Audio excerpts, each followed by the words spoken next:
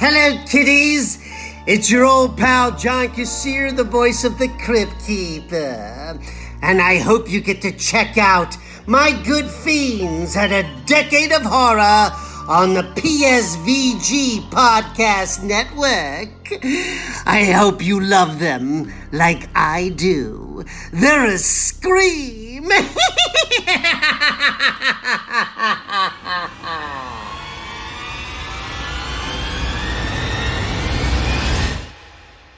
They're coming to get you, Barbara. Hey there, listeners. Welcome back to A Decade of Horror, PSVG's Halloween-themed horror movie podcast on the PSVG Podcast Network. My name is Donnie Reese.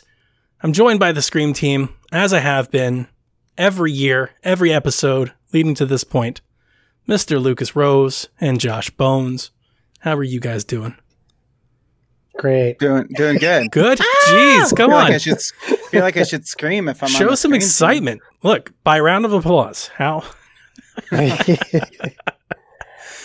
been looking forward to this for So a few weeks now. we're a little off our schedule. We had a delay in our recording process, which I bring up because it gave us a little extra time to sink in to these years that we're recording tonight. So we're here in 2016, and I think this is the best way to start this episode. Guys, for 2016 and 2017, I have 46 movies on my list for consideration. My goodness. 46. This is by far the two biggest years, at least for options. Now, I want to know how you guys made your lists, because I have watched 18 movies. 18 movies in 21 days. Feel pretty good about that. That was pretty good. I have 40 movies on my list between the 2 years. Wow. Oh, dang. I think I'm packed. I think I'm at like 20, but one's kind of short.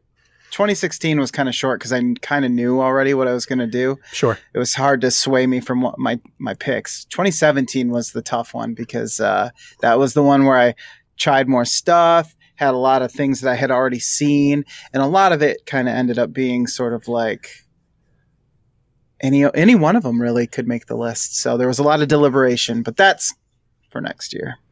I made my list. This is basically the path that I took. I felt really strongly about a couple of movies in both years. I think I would like those are definitely on the top of the list. And then I focused on movies that were critically received well that I may have not seen, or movies that I thought are in contention that I wanted to rewatch, just to kind of confirm. And I actually had one movie that I thought I penciled in number 3. This is absolutely the movie. I rewatched it. I was like, it's not as good. It's not nearly as good as I remember. And it dropped. It dropped hard. Oh, man. What about you guys?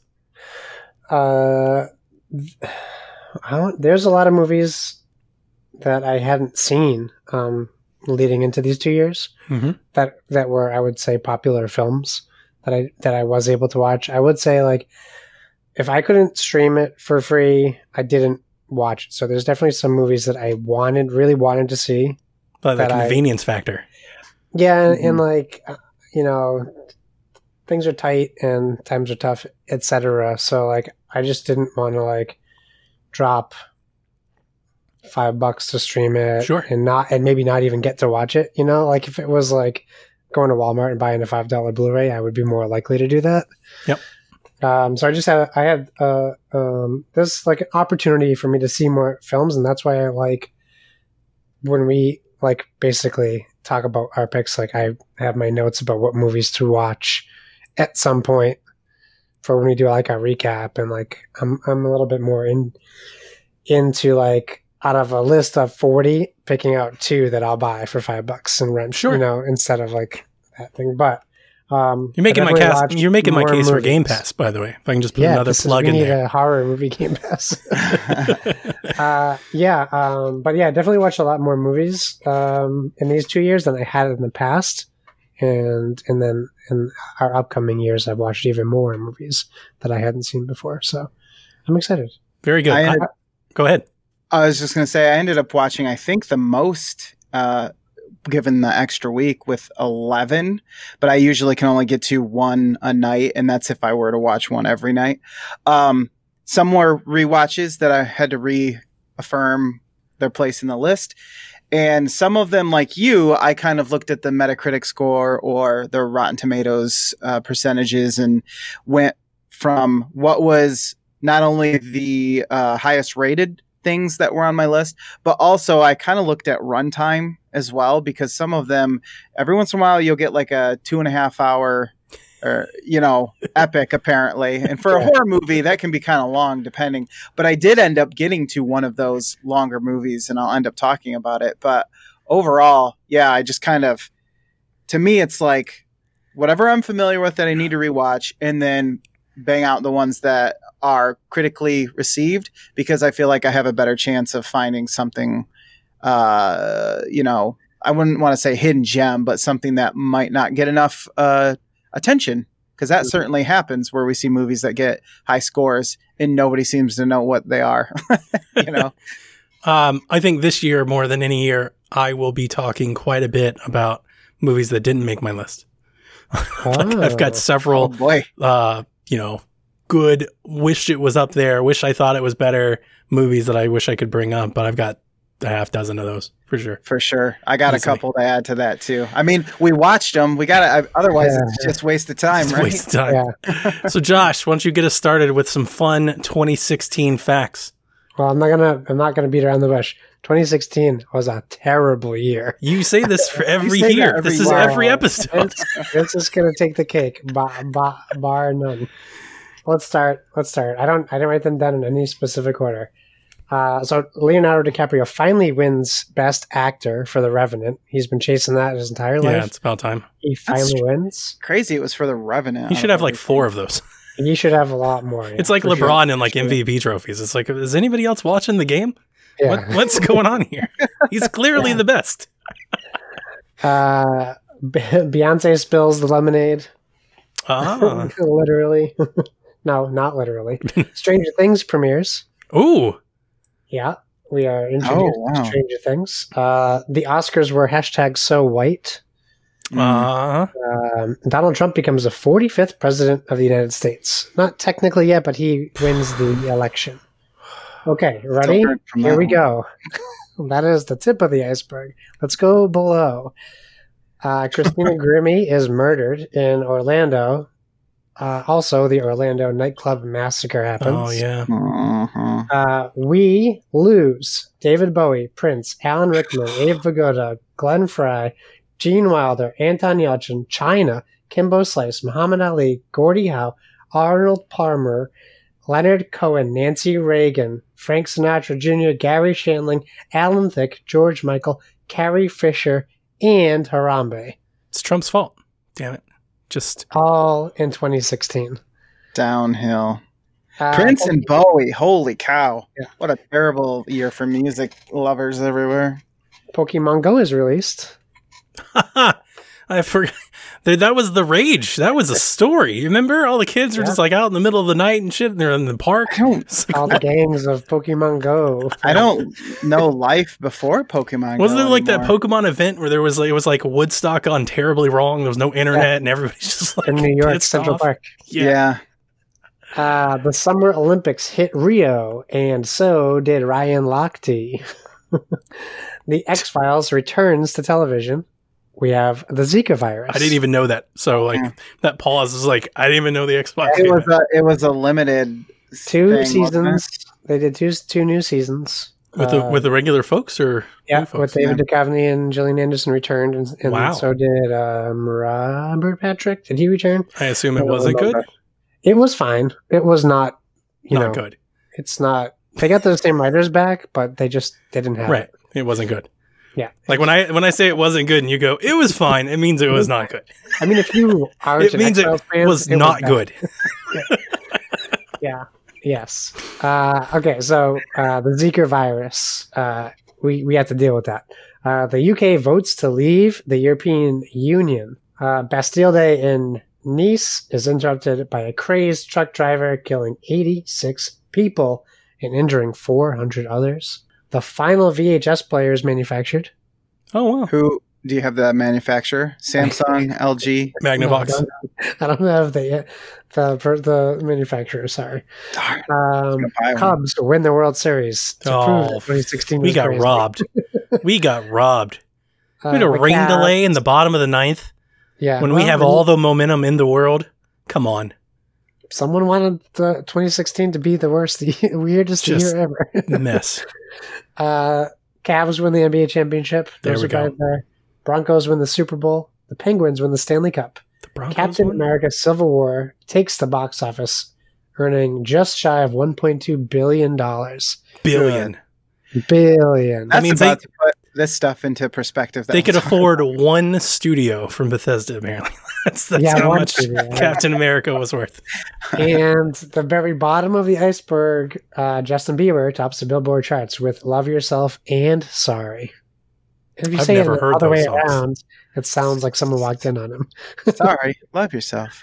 Wow. That's 2016. Lucas, Hooray. it falls to you to once again to save the show. It's getting better. It's getting better all the time. Top 3 grossing horror movies of 2016. Starting with number 3, something, spoilers, that I unfortunately didn't get to. Don't Breathe. Ah. 89 million. Did not make Yeah. my list.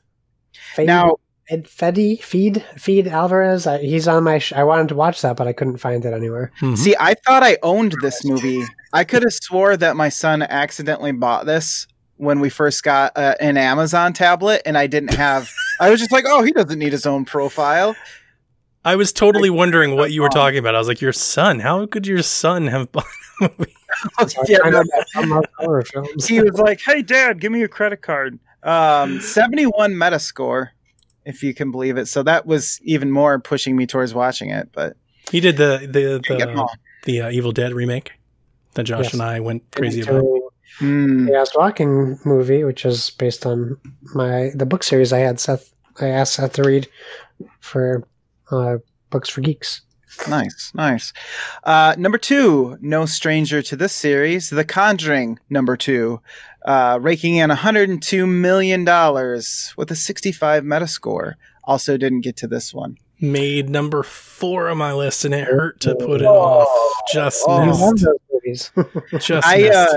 I wanted to watch it, but it's on HBO Max, and as some of you people may know, HBO doesn't want to come to every device that most people have. So, unfortunately, I'm not going to sit at my computer and watch a movie. Number 1, I think no surprise. Oh, I don't know. Split at $138 million. I can put it back on my 2016 list because it says it came out in 2017. Boom, back on the list. I got it at 2016. I had that What one did- down for 2017 as well. Well, I'm putting it back on. Uh-oh. Confirm. I told you I checked so many times that I may actually.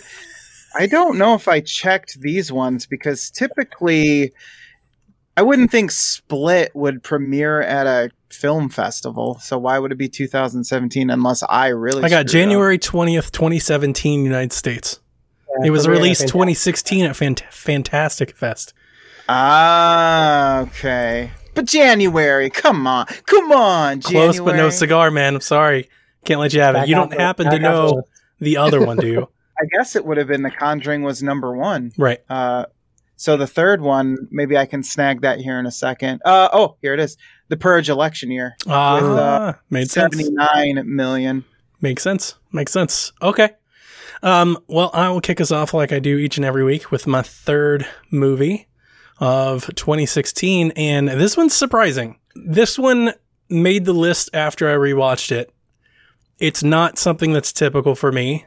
I think it's a standout for the genre. And it's called Southbound. And it's an anthology. It's an anthology. And I typically hate anthologies.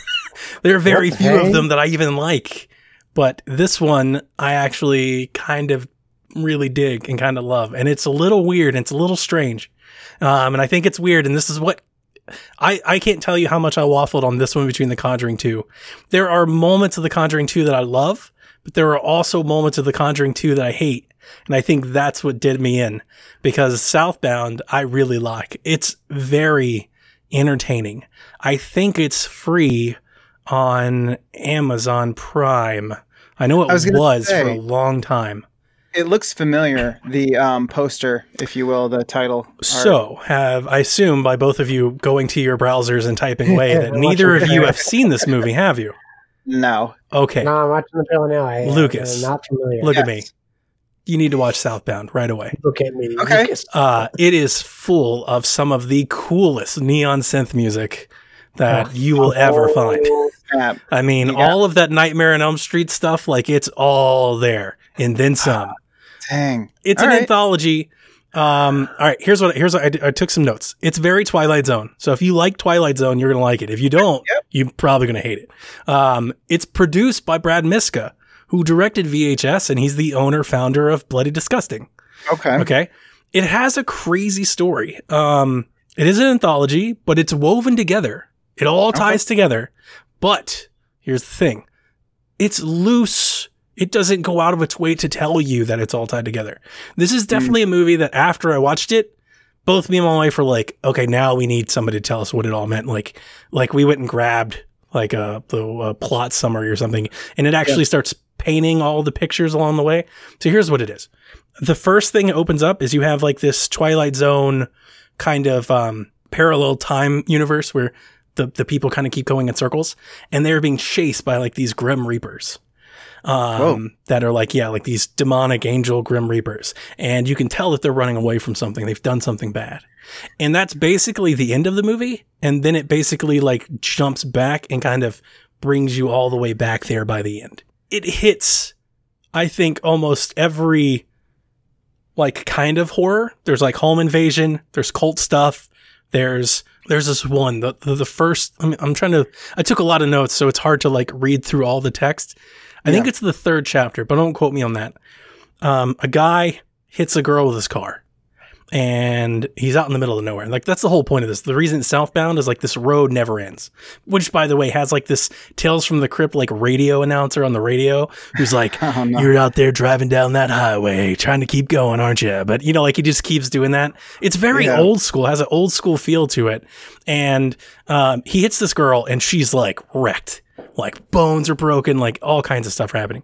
So he calls 911 and he gets these people on the phone, and they walk him to like a town, and he gets to town. There's nobody there, and there's nobody in the hospital, and they walk him on the phone of like how to surgically fix her and save her. And he's like shoving like a tube down her throat, and he has to like perform surgery on her. And like, this is my worst nightmare. Like, I am completely freaked out. I'm like, and I mean, it's horrifying. It is trauma inducing. That is probably the scariest part of the movie for me. And then everything else is just kind of weird and off. But like the cult part of it is like this 50s, like post-nuclear type desert theme thing where they find these people out on a road.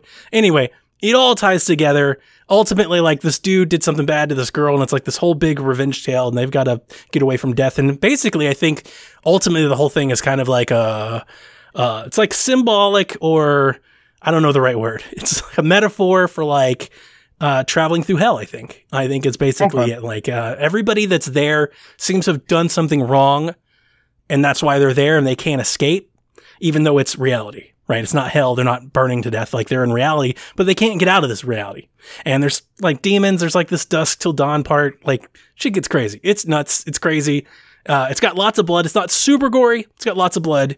And the soundtrack is to die for. The soundtrack is incredible. It just, and you know how that important that is. If anybody out there has never tried this, go to YouTube and type in like horror movie without music, and just watch like a scene of Halloween without the music, or a scene of Nightmare on Elm. Like, you don't realize how important the music is until you just see it with like crickets and background leaves and stuff. Like, the music's important, and the music in this movie just sets an incredible tone from the get-go. And it's shortish. I don't remember the runtime, but like it felt fast. And I think maybe that's just how entertaining it was. Like, it doesn't feel like it drags on. I think there are 5-ish semi-chapters, and they all kind of move pretty quickly. Yeah, 89 minutes. Yeah. So it's nice. It beat The Conjuring for me, and for me, that's saying something. Like, I had The Conjuring in here the whole time, and after I rewatched The Conjuring 2, I do love The Conjuring 2. I'll talk about it, when we get there, but I think this is better. I just think it's better. Nice. I'll definitely check it out. I don't mind anthology at all. Short stories as well. Like, none of that stuff. You don't get the character development that you would hope that you would see in a normal movie or read a normal book. But there's something for that, like the spectacle almost. My issue with anthologies is typically, I think it is the short stories that don't tie together. I always kind of feel like it's like, well, what are we doing here? I think it might even be my issue with TV shows. That's why I don't typically get into TV shows too. It's just like not enough, but this is an anthology and it's basically like 5 completely different sets of people, but it's telling one story, I guess is the point. And I think that captivated me more than anything. Also, I did write this down, completely each chapter directed by a different person. Nice. Which is cool. Totally cool. Like, when you watch it at the end, you don't get that impression. Like, it feels like it was very much like a cohesive thing. But yeah, every part directed by somebody else. Nice. It's good. Oh, me. Okay. Well, my number 3 is something that this is actually the 2.5-hour movie that I definitely was not expecting a lot from. I didn't know what to expect. The only thing that I really knew is that it is a South Korean film. And so that was pretty much all, that's really all I knew. That it was 2.5 hours long. Other than it has an 81 Metascore. So I thought, okay, this has got to be worth my time, right? Even regardless of the fact that it's 2.5 hours, I'll give it a shot. And so this movie, The Wailing. Ooh. Not what I thought it was going to be. Yeah, neither did I. Ah, okay. Yes, I know, right? We'll get there. So I had never heard of this film, and all of these things come together, and I've been getting more into the international movie scene, and so I thought, let's give it a shot. So number 3, The Wailing. It is long, and it's kind of hard to describe, but I'll do my best to kind of put it in perspective, kind of an overview. So you have this Korean town where you see your main character, and he is he's not the police chief, but he's like one step down from there. He might be the deputy or sheriff or something, and then he's got some people underneath him. But it's not a very big town, and you kind of see his normal day-to-day. He has a wife, he has a kid. He's not a very good man, we'll say. He's definitely cheated on his wife, for instance. But overall, I wouldn't say you grow to like him, but you at least can understand, like, he's just kind of this typical guy, I guess. And so it starts out with this murder, or this thing that happened, this crime that happened, and things are kind of weird, and they're checking it out, and they're talking about this Japanese man who happened to move in recently, and they talk about like how things have gone to hell since that guy has moved in, and you kind of get the sense that there's sort of some racism going on between the two parties. But the Japanese guy is very sort of mysterious, and nobody really talks to him, and he's kind of you'll see him go to the marketplace, for instance, and he'll talk to people. So it's not like he's a demon or something, but they call him a ghost, and you don't really know why, because you're like, okay, well, clearly people can see him and they've interacted with him. So what's up with this dude? So throughout the course of the film, things keep happening to the town. People keep doing crazy things like killing their loved ones and then burning down their house. And when they find these people, they seem to have these like burns on them or some sort of weird skin disease. Can't remember exactly what it was, but you could physically see something was wrong with them. And so the police chief or deputy or whatever is trying to figure out what's going on. And he basically keeps getting pointed back to this Japanese man. So eventually they go to figure out, okay, is this guy really killing people? What's going on? So they go to his place and they find evidence that leads them in that direction. Photographs, this secret room that has all this weird ritualistic stuff in it. And so they're like, okay, maybe there is something to this. And so they go down this line of reasoning, and things keep happening. And eventually his own daughter ends up getting infected with whatever's going on. She's clearly not herself. And that's like the one thing you get the sense that he really cares about is his daughter. And so when that happens, he really is pushed to figure out what is going on. So they hire this religious figure. It must be like a priest or a shaman in their whatever their religion is. I didn't catch it. I apologize. Ignorant Westerner over here. Sorry. How dare you? I know. How dare I not know everything about everyone?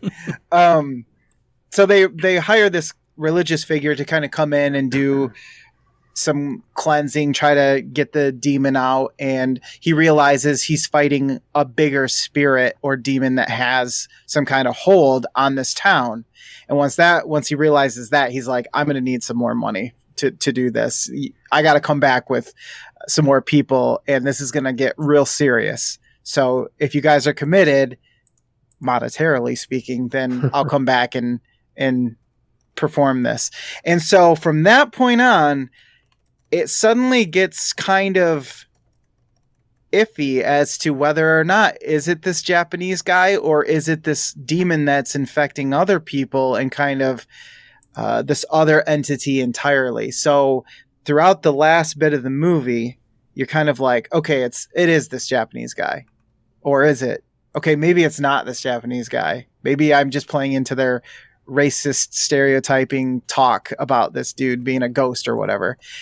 And you don't really get the answer up until the very end of the movie. And that's sort of like what the last half of this movie, like the first half is basically just you're getting attached to these characters and learning about their day.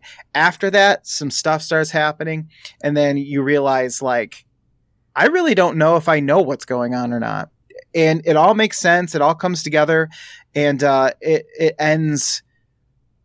like it all wraps up in a pretty bow. So it doesn't just leave you asking questions. And after the whole journey, I can say, yeah, I was surprised at how much I enjoyed it.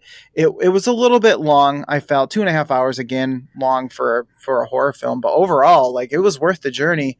And it was nice to see, they call it The Wailing, and this guy had no problems, being emotional about what's happening to his kid and stuff. So it was kind of nice to see a guy who's just like not afraid to cry, so to speak, when all of this is happening to his family. It was kind of a different take on this guy, this hero, this sort of man who's supposed to be a hero as a police guy, but he can be emotional as well. So yeah, it was psychological, a lot of suspense in it. And again, pretty emotional. And so that's why it made my number 3, and it bumped out something else that was on my list that I'll talk about later. So The Wailing. Wow.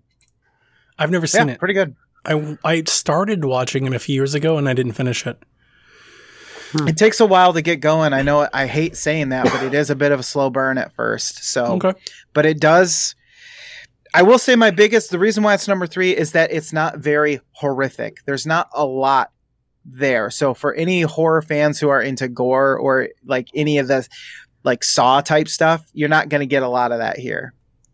So that would probably be my biggest knock on it, is that it's not much of a spectacle as it stands. So what about you, Josh? So, well, I have speaking of bumping movies off, my number 4 and 5 were both movies that would have made the list until I watched more the movies I watched for this year. So my number 3 is a movie that I hadn't seen before doing this podcast, but has always been on my list to see. It's a South Korean film. And my number 3 is Train to Busan. Number 2. Number 2 for me as well. And it kind of teeters. It could have been 2. I think my 2 and 3 are are kind of fluid. Like Interchangeable. they could be interchanged. Yeah, I hadn't seen it before. I knew like Donnie really liked this movie. And it's always been on my Netflix queue. Like, come on, Josh, just watch this movie. In fact, like I must have tried watching it at some point because when I went to play it, it was like 7 minutes in. So I don't know what happened in the past. So yeah, if it's your number twos, we can just talk about it in general, I guess. But for me, there's something about Korean films, I guess, like the Host and Okja. They just have this charm, even with Train to Busan, which is a horror film. There's so much charm in this movie, and it's about like exploring relationships and like messed up, like not messed up, but like just good and bad relationships, and it's, of course, I mean, it is a zombie movie, but really, it's that whole horror trope, right? The scariest things are the actual living people, and the way that they treat each other and act to each other, and you really get a sense like right away with this dad who is definitely not a great father, but he's also working a lot, so you kind of get the pull in both directions, right? Do you sympathize with the guy? Do you sympathize with this kid? She just wants to go visit her mom. And the biggest scene for me for that, like the part that clinched it where I was like, oh, this is great, is when he gets her a gift for her birthday towards the beginning. And it's what he got her last year. And it's like, she just points to it. Yeah. And he's like, just, you can tell he's really checked out. Yeah. I'll get you a gift card. It's like, okay, yeah, that's a great scene. That is a good scene, yeah. Yeah, so we see this relationship. It's not great. She wants to see her mom. And this guy's living with his mother. So she's like encouraging him, like, take your daughter. So, of course, they have to take the train. And he's like totally oblivious to things that a regular dad should be noticing while things are happening. And this girl is constantly wandering away. She's a very capable child, right? She must be, 8 years old? Yeah. She's very capable on her own, but she's constantly wandering away, and she's very curious, as an 8-year-old would be, about what's going on. And of course, an infected person gets on this train. If you've seen Snowpiercer, just add zombies, because it's pretty similar. Yeah. It's a pretty similar format. But really, what happens in this, while I think it's a very well done zombie film, I don't know that it breaks any like barriers for zombie movies. It's just a very well made zombie film. But it's really strong with the way everyone like interacts, and the main character, I guess I'll call him the main character, one of the main characters, makes a pretty strong decision that I think any of us probably would have made in the situation, where he has to close the train doors, like one of the cab doors, to stop zombies from getting in. But he he closes it on a man and his pregnant wife. He does eventually let them in, but like that's like where this like conflict starts, because the guy like basically confronts him, wants to throw the other guy to the zombies. And it's kind of like this tumultuous relationship between them. But the guy and his wife who's pregnant also like father and mother this guy's daughter, because he's just totally checked out. Yeah. For pretty much the whole movie. I don't know that I necessarily love the end, but I definitely see it as... I don't know if I want to say necessary, but they definitely do it to bring up a point like sacrifice, right? That's what this whole movie was about, lack of sacrifice, and then the ultimate sacrifice. And then, of course, the one corporate guy, which is really nailed hard through the whole movie. Like, this is a corporate guy. He doesn't care about you. He hates everyone. He's just worried about himself. Yeah, and he like really ruins it for a lot of good people, unfortunately. I really liked it. It definitely is a South Korean film, so you do have to read. So if you don't like reading, but for me, like films I have to read, like you eventually don't even realize you're reading it. You're just watching the film, you can see what's going on eventually. But I really enjoyed it. It could be number 2, but it was my number 3. And probably for one specific reason, which I'll talk about on my number 2. I wrote the most notes down, I think, for any of my movies on this one, so if you'll bear with me. I wrote, themes are abundant here. Not only do we have the normal takes on class and prejudice versus us versus them, fear of groupthink that we've seen in other zombie movies as it pertains to, non-US, non-UK society. But we also see a father on a never-ending quest to save his daughter, of which he does. On premise, it's not necessarily original, but on execution, it delivers well, if not better, than maybe any other zombie movie has, or at least in decades. Its simple setting is claustrophobic. I love how quiet the apocalypse seems to take hold, which they use almost every inch of the train to showcase its rather complex narrative with lots of side stories. You have the baseball team, the cheerleader, the homeless man, the couple that's pregnant, the mom that gets bit and takes the phone call. The scenes of society falling apart are amazing. The helicopter scene dropping zombies on the skateboarder and all around them is incredible. I put down the quote that said, "You only care about yourself, and that's why mom left you." I thought that was a really powerful. That was a hard one. Yeah. And then I wrote down that I think they do the horde thing way better than World War Z did, or really any other, I think, zombie movie that really goes for the horde effect, like that big pile of zombies. Oh, when they're on the train. Yeah, I felt they all jump into each other and over each other and stuff. They do that better than I think any other zombie movie. So in a lot of ways, in a lot of zombie movies, I think it's best in class zombie movie. It really kind of takes, Dawn of the Dead remake and kind of ramps it up a bit. And I love the addition of the dark. Every zombie movie seems to have a little thing that gives people hope, and I think it's cool that the zombies can't see in the dark. It's not something that I necessarily think is unbelievable. I totally got it. When they were oh yeah, we go in the train and they can't see us, right? And if you're real quiet, you could just walk by them. I was that's cool, because it adds a sense of urgency and a level of tension that you don't typically have, and it kind of gives the people hope, which I think adds to that tension. You give them an opportunity, and then so I think it plays really, really well. Obviously, we have Peninsula, which is the next film that's set in this universe, but it's not a sequel. Although there is a tie-in. The soldiers that we see at the end of this movie apparently are in Peninsula when it comes out. I think it just released. It's not out here yet. But I'm definitely going to watch it. You guys know me, dude. I love zombie movies. I always have. And I love fast zombies more than slow zombies. And Train to Busan's it. It's really good. It's playing at my local theater right now, actually. It has, there's a theme here of apocalypse dad that I've been I think I've been made aware to. There's a writer who brings up the apocalypse dad trend, and we see this with Logan and The Last of Us, Train to Busan. This seems to be a thing that we like in media. There's no apocalypse mom. There seems to be a lot of people that are way into it's the end of the world and a dad has to lay his life down for a daughter thing. Yeah. At the time when I watched this, it wasn't a thing in 2016. In 2020, as I look back at it, I definitely feel maybe it's becoming a little tropish. It seems to be something that keeps recurring. So that'd be the only thing that I'd say about it now. But at the time, I didn't think of that then.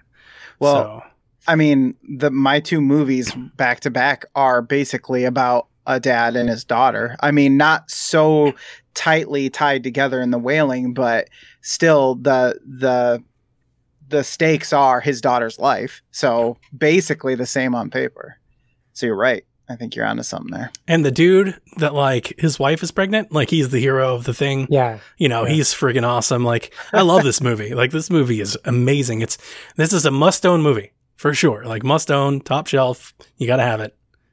It's a good example of a movie that doesn't take itself too seriously too. And I think that's what helps it, because it can be, I don't want to say goofy, but the characters can be characters, Dude, instead of when the baseball team is out there, with baseball bats, going off on everybody, and they come down the escalator, and all of the zombies see, and they wake up and they all start running.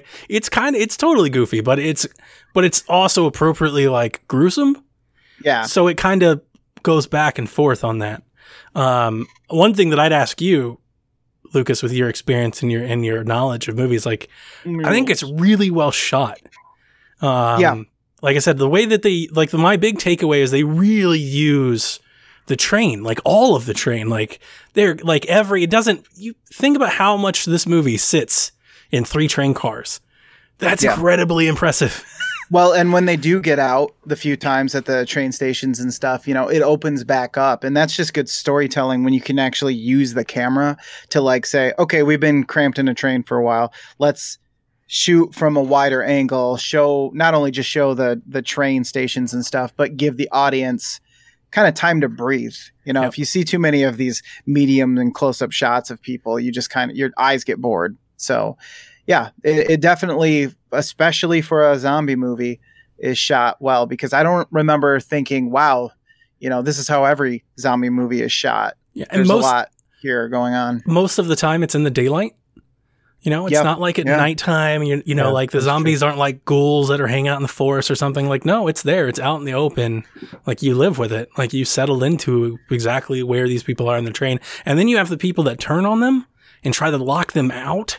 Yeah. And they're like beating that. Like, that's a tense moment. Like, I love this movie. I would put it number 1 if I just didn't love the movie that I put number 1 more. But like, I absolutely love this movie. My number 1 swapped them at the last second, but I'll talk about that later. But yeah, great movie. Josh, I think you're the only one that still has another movie, right? I got a number 2 for you, a big steamy number 2. Woohoo, baby.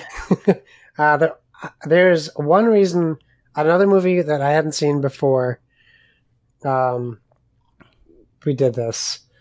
The only reason why I put this over, I have to pull this up,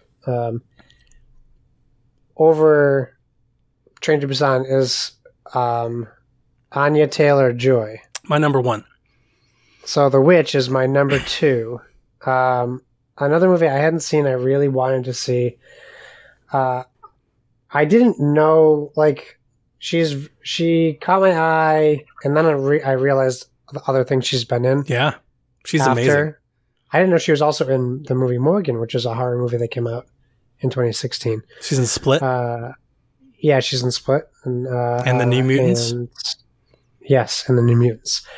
So I didn't know what to expect with The Witch. I know people talked about Black Thomas, like I think Lucas talked about it in like Fluxtaposed or something.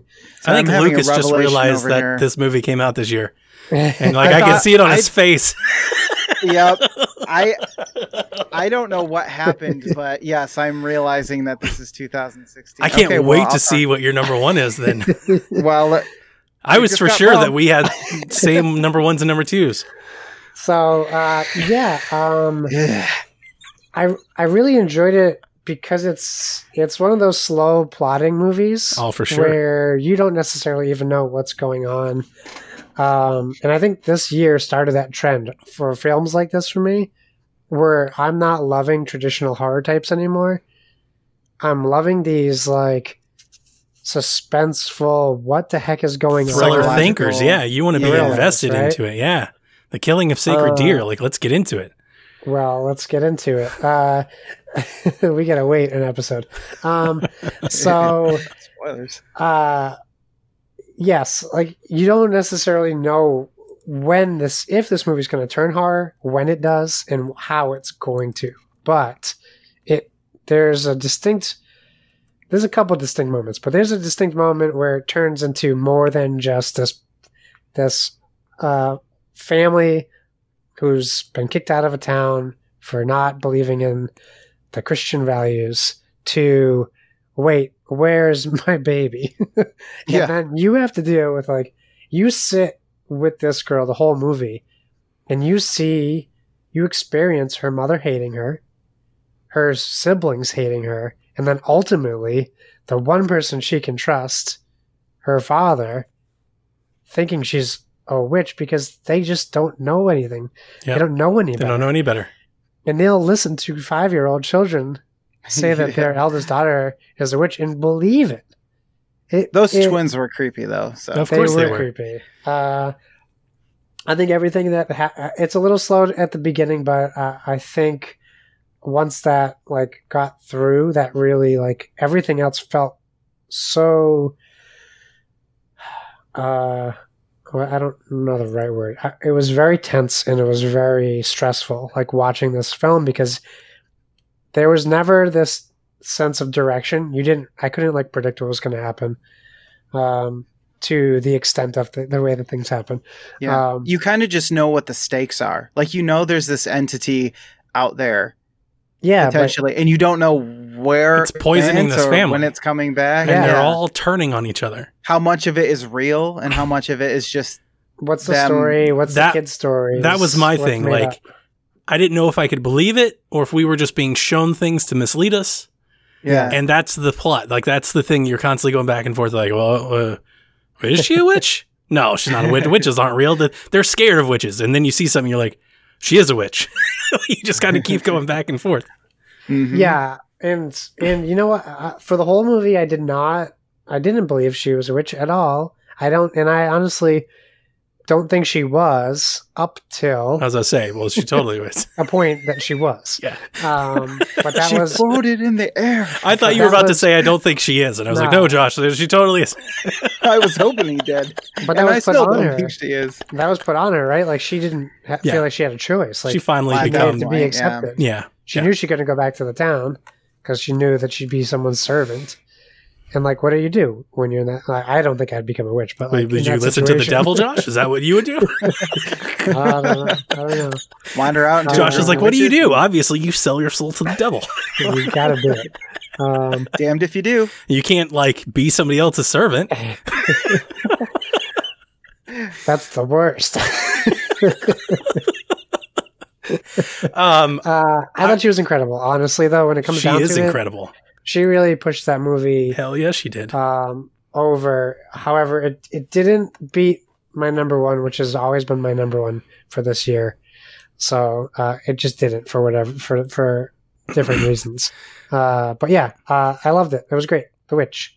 Robert Eggers also did The Lighthouse, which came into recent fame. I really want to watch that. And Anna Taylor-Joy is a perfect call out. I think she's great. Like, every time I see her, like, I think she's awesome. And I love seeing her in horror movies. I haven't really seen her a whole lot outside of horror movies, but I feel the same way about like Samara Weaving. Every time I see her like a horror movie, I'm like, this is all you need to do forever. I'm like, I don't ever want to see you in a rom-com or anything. I want you typecasted here forever. like you just do this. I'm glad that you brought so many details so I didn't have to, because to be honest with you, this was one that I didn't rewatch because I knew it was my favorite of the year. In my time of putting down, I had 23 movies for 2016 alone.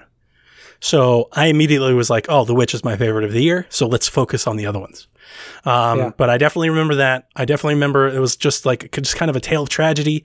Has a lot of like Crucible vibes. I'm sure if you guys read the book, saw the movies.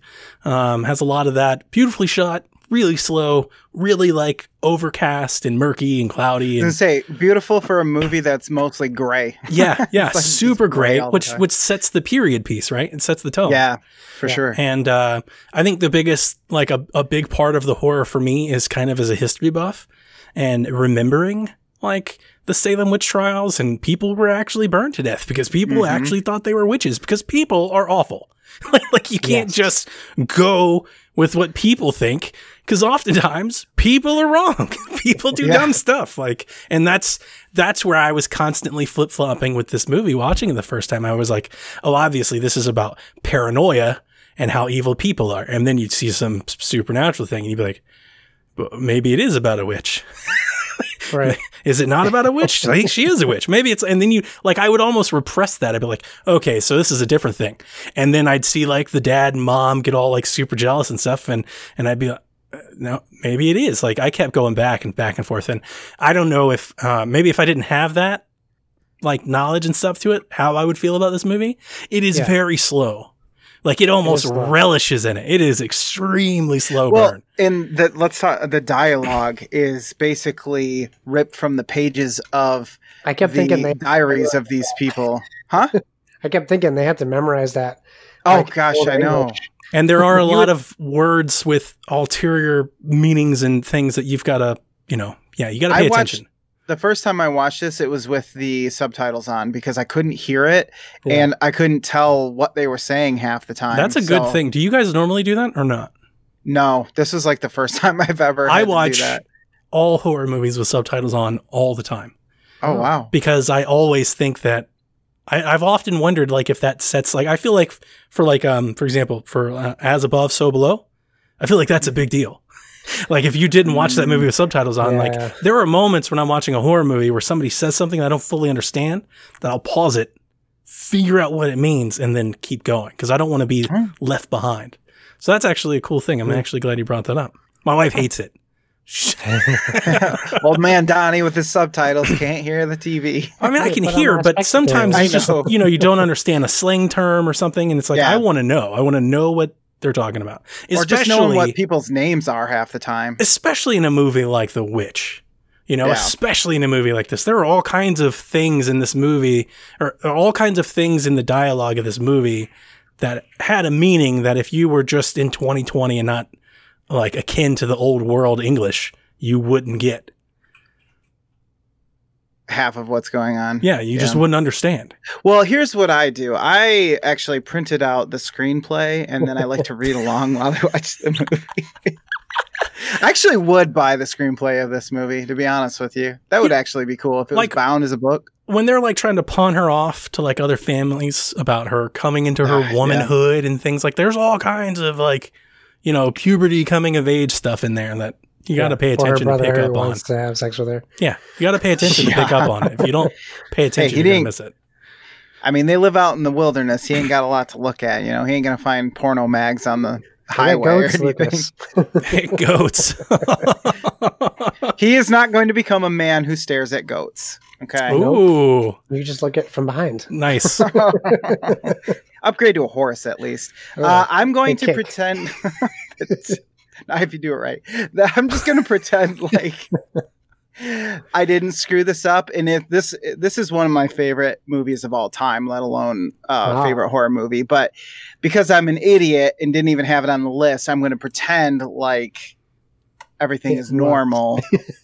No, I'll pretend like it wasn't and continue on like my list already was. But yes, The Witch is one of my favoritist movies of all time. So this would have been number one.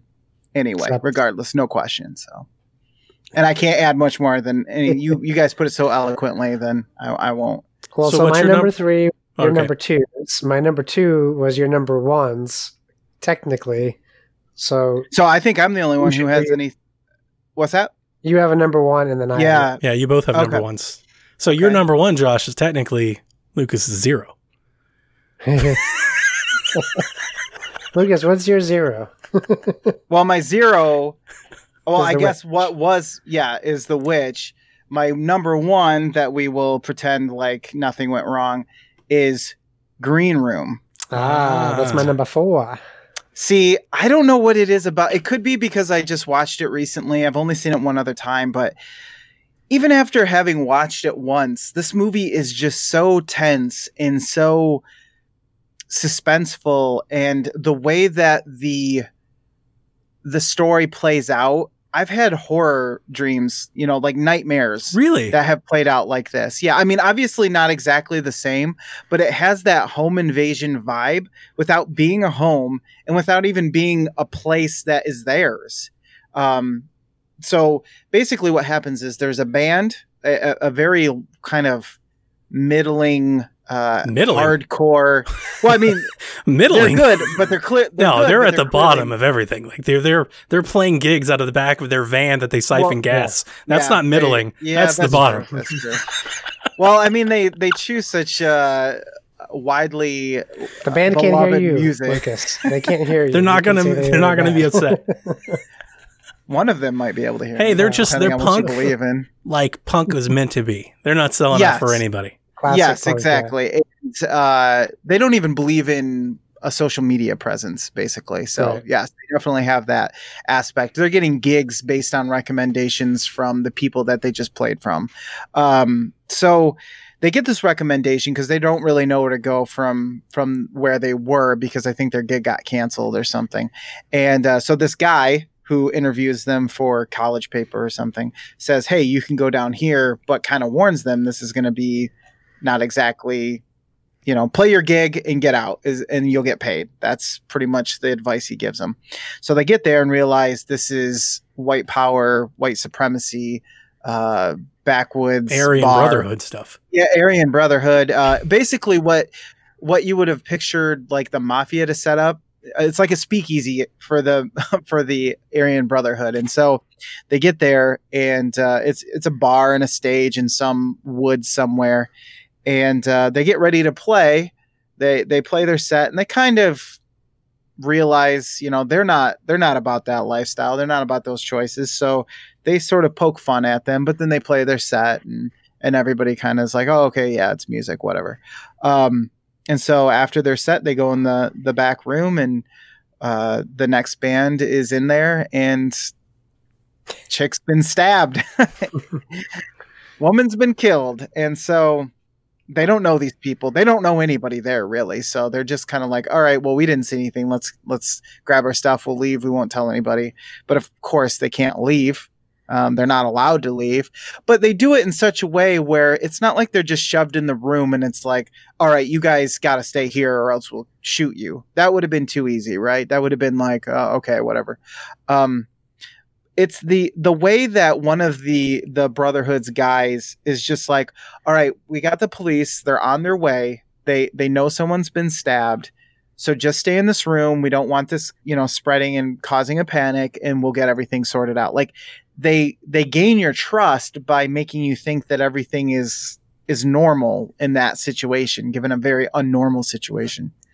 So they get placed in this room, and basically from that point on, they hardly ever leave that room. A lot of this there's a bunch of tension between the owner of this bar, if you will, and him coming and talking to them and basically trying to keep them calm, while also, they're not in there by themselves. They had band members from the other band who killed this girl.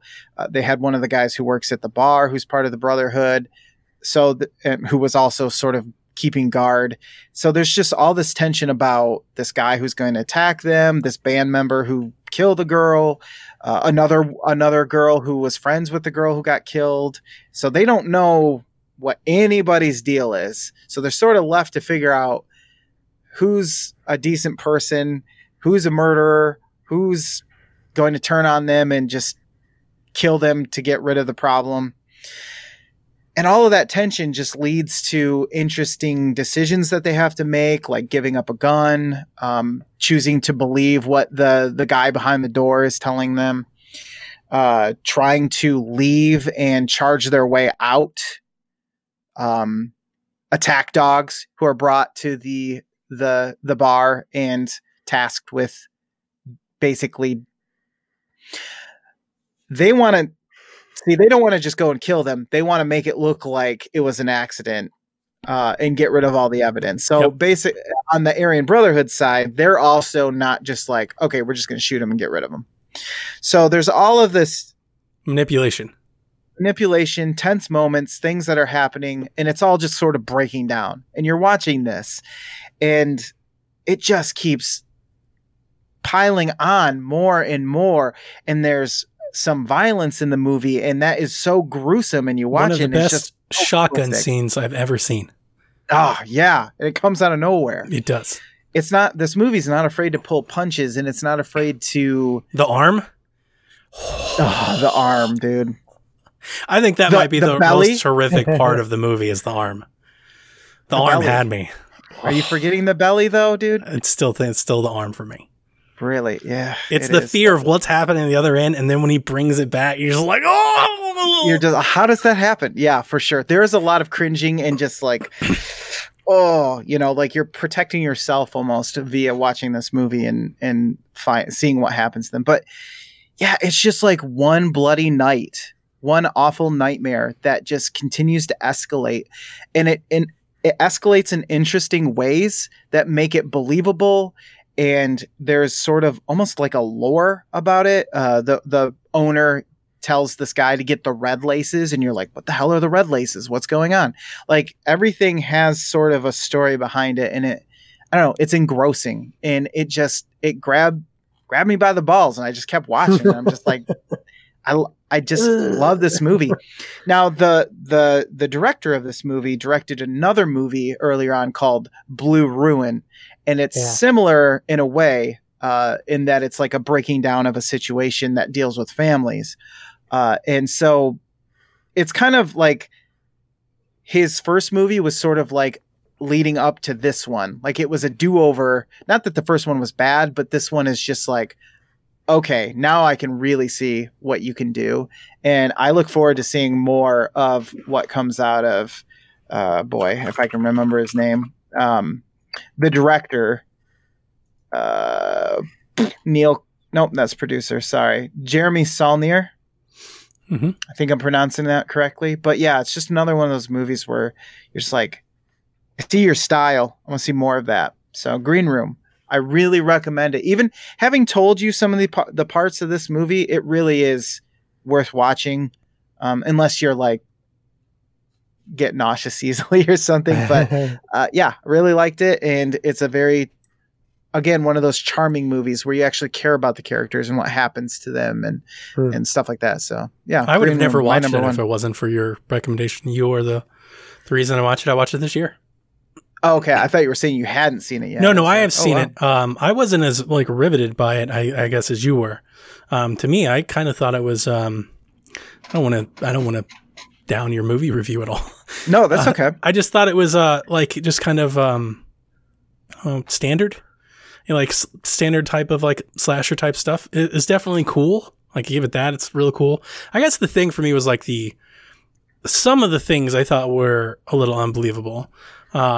Especially the thing when they like find like the room underneath, and they start dropping down and they attack dogs and everything. So like just come on, like there's a door separating these people, but yeah, but it is very, very good. I do like the way it unfolds. I definitely follow your recommendation, and some people should watch it for sure. It's my number one because I won't say it's the best movie ever. Like we said about Train to Busan, it's not like it's doing anything completely new. It's just doing it well. Yeah, it does do it well. And for me, like I said, it gripped me enough that I felt like, you know what, I'm going to make this my number one because I just had such a reaction to it. You should watch it for the shotgun alone. Yes, shotgun scene's good.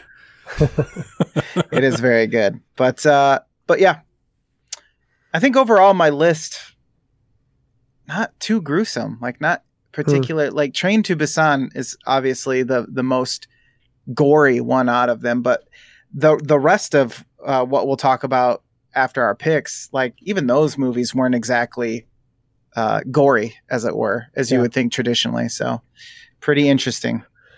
Cool. My number one. Are you ready? Yeah. Do you have any guesses?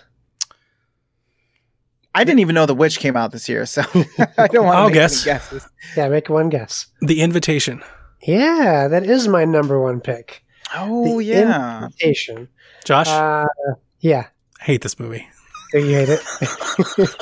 I didn't think this was going to be the popular pick.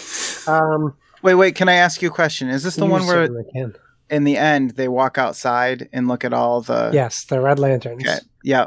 Okay. Spoiler alert. Well, that doesn't mean anything to anybody yet.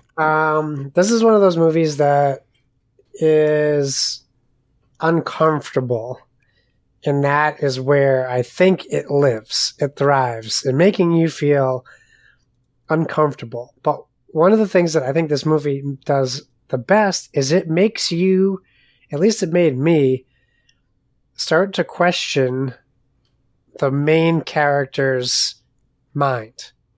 You're on board with him, right? You come in, he's invited to this party with his ex-wife who they separated after the death of a child.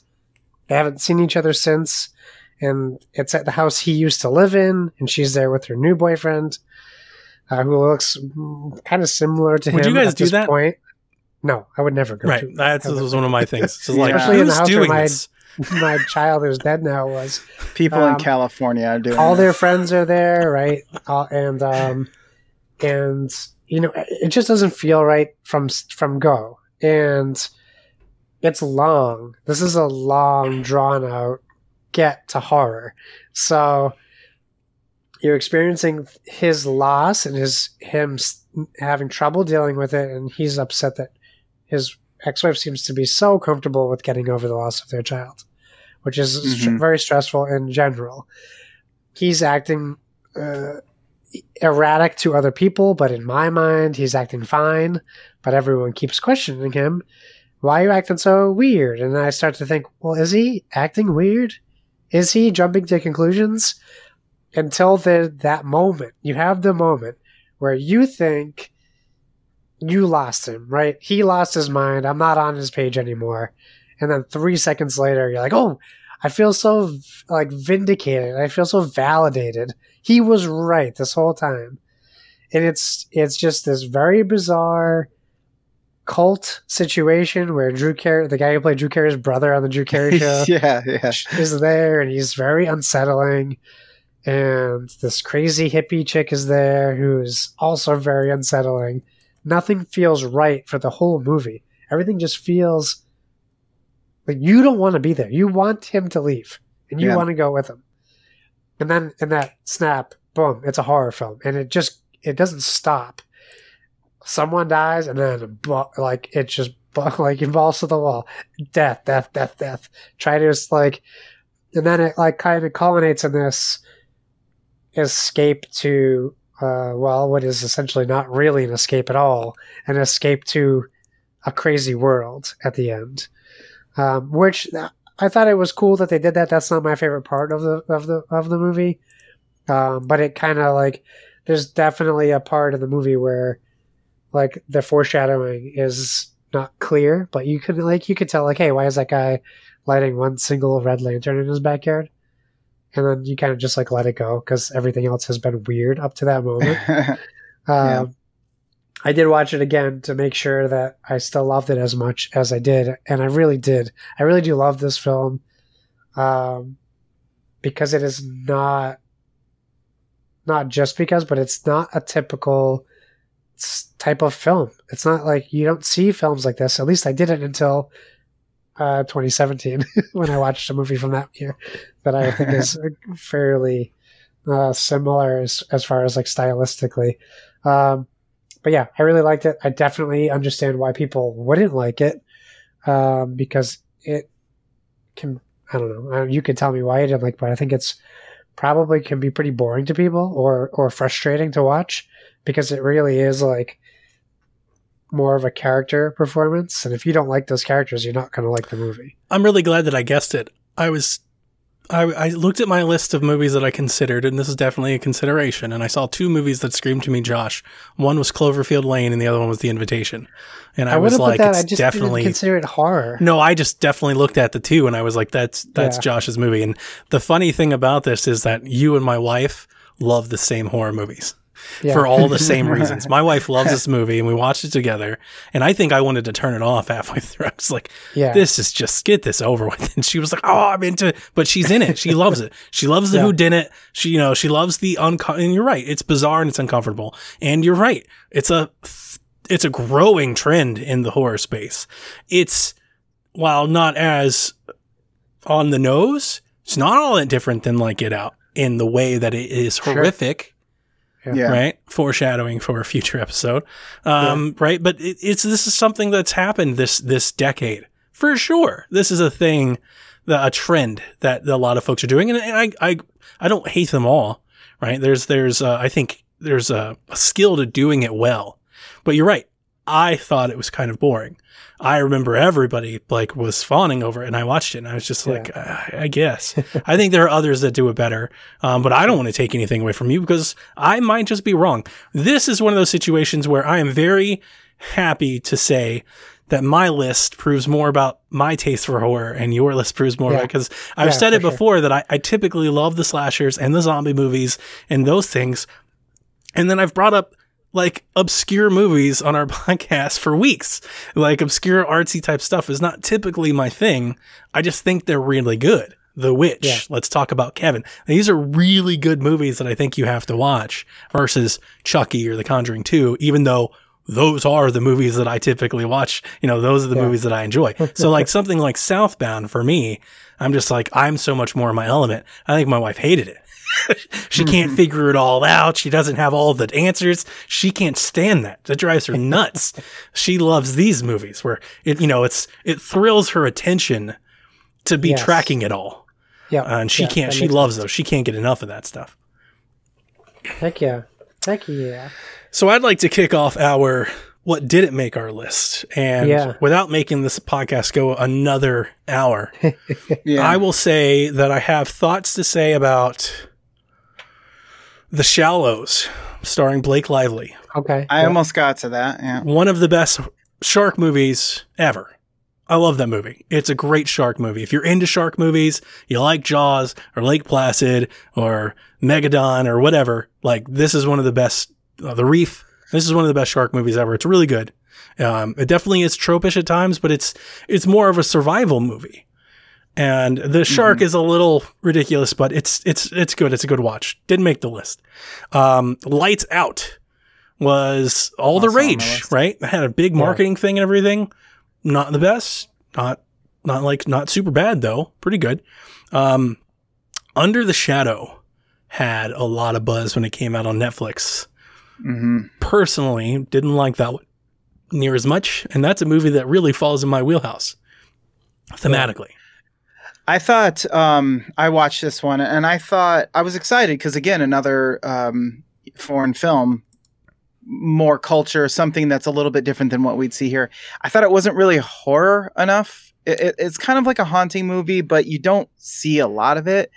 What was really interesting to me was more of the interactions between the wife, the husband, her trying to go back to work and sort of what that looks like in Iran. It was Iran, right? Yes. Tehran. Yes. Yeah, that was the city. Yeah. The other ones that I have down, obviously I have The Conjuring 2 down. And you guys haven't seen this. No, I wanted to. The Conjuring 2 is a real case. A lot of the Conjuring universe is based off the Warrens. This is a real case that the Warrens did. It's called the Enfield case. It is one of the most documented paranormal cases in the world, of like over 80 different people, all going on record and affidavits and things. People talking about children that are levitating, the couches and desks flying across the room. There's a lot of stuff there. If you ever want to actually look into the real behind the scenes of The Conjuring 2, there's a lot of good stuff there that makes the movie itself more scary than I think it is. It has Lulu Wilson, who is great. Yeah. She's also in another movie on my list, Ouija Origin of Evil. That was the movie that was number 3. I loved that movie the first time I saw it, and I rewatched it, and it's just not nearly as good as I remember. It kind of falls apart at the end. The Conjuring 2 I loved because the Warrens are great. I'm not going to give you the whole spiel about the Conjuring universe again. I'm going to tell you the reasons why I dropped it. It has some CG effects and like this weird dude that shows up. There was like a manifestation of a toy, and it completely takes me out of this freaking movie. I'm like, that is stupid as fuck. like I can't stand it. And I hate that it's even in the movie. Also the ghoul in the movie, half the time is like this old dude that sits on a chair watching TV. It's just like, outside of the hauntings, and the hauntings are great. Like some of the scary stuff that they do, the poltergeist stuff, fantastic. That's what makes the movie good. But it's all just kind of undermined by all this lore and stuff they try to make it to appease the source material, but kind of falls apart. The Purge election year. Boy, is that foreshadowing, huh? Like, I didn't like it when it came out. That's a movie that probably gets scarier in 2020 than it is in 2016. I'm not lying at all. Like, that's the thing about that movie. I don't think it's a good Purge movie at all, but it's got a lot more to say now than it did when it came out. The other one that I put down was The Boy. The Boy. Yeah, Have you seen The Boy? I've been told to watch it. I have yet. The Boy is good if you like child's play type stuff. It's a twist on it. It's a twist on it. And it's got Lauren Cohen in it from The Walking Dead. Right? So she's great. And then Don't Breathe, which was what we talked about, the blockbuster. The cool thing about the Don't Breathe is that it's a home invasion thing, but it's not. Like it's a flip of that. It's a reverse. The people that are at risk are the home invaders. Like you invade the wrong friggin' house. And it does tell a really good story, and it's entertaining. It's definitely exciting. And it's, I don't know if the whole premise of the movie is that blind people are like super sensitive to everything. I don't know how true or false that is. It's at times it's a little unbelievable, but maybe it is. I don't know. If you spend every day walking around in the dark, maybe you would know your house like the back of your hand like that. But it does a lot of good things with darkness and thrillers, and it does have like a whole other. It has like the main plot, which is what you see from the trailer. So I'm not spoiling it. People break in the house. They realize it's not the dude fucking break into, and they try to get out. Then there's like this whole sub twist that reveals itself like mid movie. That you're not expecting at all. Like this is a whole other story that's there. So it's good. I also put that the Blair Witch remake is absolutely terrible. Is one of the worst remakes of all time. Wow. Yeah. Equally terrible. is the Cabin Fever remake, which is just awful. The Cabin Fever, one of my favorite horror movies, and the remake, one of the worst. I can never shave my legs again without anything. I can't watch any shaving scenes in any movies anymore after that. It took all the teeth out of the original, I think. The remake is like a PG-13 version of the worst one, and it's like, what's the point? I was going to say, it kind of feels like, did it really need to be remade? And they shoot it very like scene for scene remake. It's like a retelling. It's not like a twist. It's a lot of the same. It is weird. It is weird. Weird's a good description. Like I watched it and I was like, what the hell's happening? I'm watching the same movie, but it's not nearly as good. It's not funny. Alternate dimension movie. It's like a dramatic, like soap opera-ish version of Cabin Fever. Does that sound good at all? Good. No, it's not good at all. Yeah. So anyway, those are my thoughts from the other movies that I had on my list. I think I had said in the Discord to you guys, I had watched a movie that I had been looking forward to greatly. Yeah. And it was The Blair Witch, and it was terrible. So bad. I was really looking forward to. I was there day one in the theaters. Yeah, and I would have been had I been able to. And I don't know why. Maybe I didn't go see it till now because people just weren't really talking about it. But man, was that a big disappointment. I also started and didn't finish I Am the Pretty Thing That Lives in the House. Yeah. You asked if we had seen it. And the Neon Demon. I stopped both of those. Oh, really? Through them. I really hated the Neon Demon is just... It's not when does the horror happen? Yes. It's, late in the game. But the problem is that one's so on the nose that it offended me, just my sensibilities. I'm just like, I get it. Okay. It's beautiful people have to sacrifice everything to be models or something. Right? Whatever. The Blair Witch was interesting because I think it was the first time my wife was ever embarrassed to be in a movie theater with me because I was completely fucking ruining it for everybody. I was in the back watching it, yelling, laughing my ass off about how incredibly stupid this movie was. Yeah, I was so bad. I was like, what is this? Like, why is he vacuum up tents? What the hell is happening? This is the stupidest thing. Every friend comes up to you and just like jumps out of the shadows and goes, "Hey!" Yeah, I was just busting out laughing, and people were like looking at me, and they're giving me the shush treatment. I was like, this is supremely bad. We should all be laughing. Like that's the only enjoyment I'm getting out of this movie right now is making fun of it because it is awful. It's embarrassingly bad. Yeah. In the last movie, the one that was my number 5 was actually brought to my attention from Fluxtaposed. Same one for me then. And that is The Void, which is essentially if they made a Dead Space movie. That's kind of came out next. I think that came out 2017. Boom. No. Lawyered. No. I'm gonna go with Josh, Lucas. You just don't I know I've had many. See, that's the thing is I tried came out in the United States. It premiered at a film festival in the United States, but released in Canada in 2017. Well, so what are we going with here then? We're going with U.S. release date. In 2016. I look up, okay, so not only can it go forward in time, but it can also go backward in time, because if I look at IMDb, it's 2017. Lucas, it's not that hard. It says USA, April 2017. It probably came out to a film festival in the US. I hear you. I'm on Wiki. It says The Void 2016 film. So, I mean, we can do this for 10 years. for every episode. Limited. If we're going with theatrical releases, there is limited release in 2017. We can't go both ways because then it just all gets screwed up. Didn't you just say that you had it on your 2016 list, though?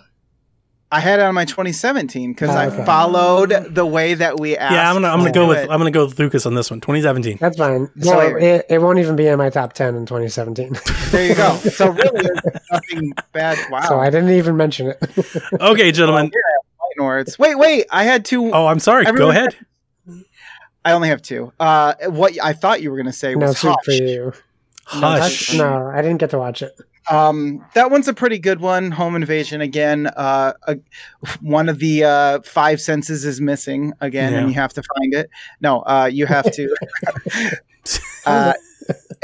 But again, it's one of those movies that does it well. Is it real life? Do deaf people react in this manner to everything? I don't know, but it's good, and you feel something for the character, and I think that's important whenever you have one person against the world, basically, or in this case, one other guy. I would agree with that. Interestingly, face is revealed very early on, but does not take away from the movie at all, honestly. For the masked killer, I mean. The other one is The Autopsy of Jane Doe. Mm-hmm. Yeah. I was interested in this movie just based on the premise.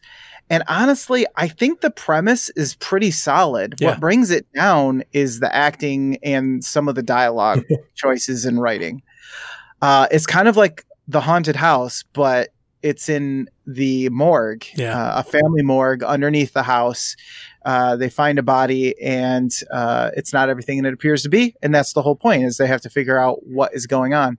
And the twist is actually interesting. Like, it all kind of came together. It's just everything that surrounded it was kind of a little goofy and a little ridiculous, and kind of brought down the whole. I'd call it middling. That's where I use that word. It's middling. Yeah, it's okay. It's middling.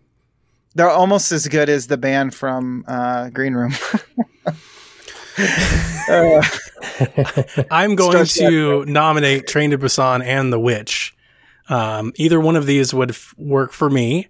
I don't think I can talk Lucas off of The Witch, so I won't try. I mean, I agree. I'm good with The Witch. I'm good with The Witch. Good.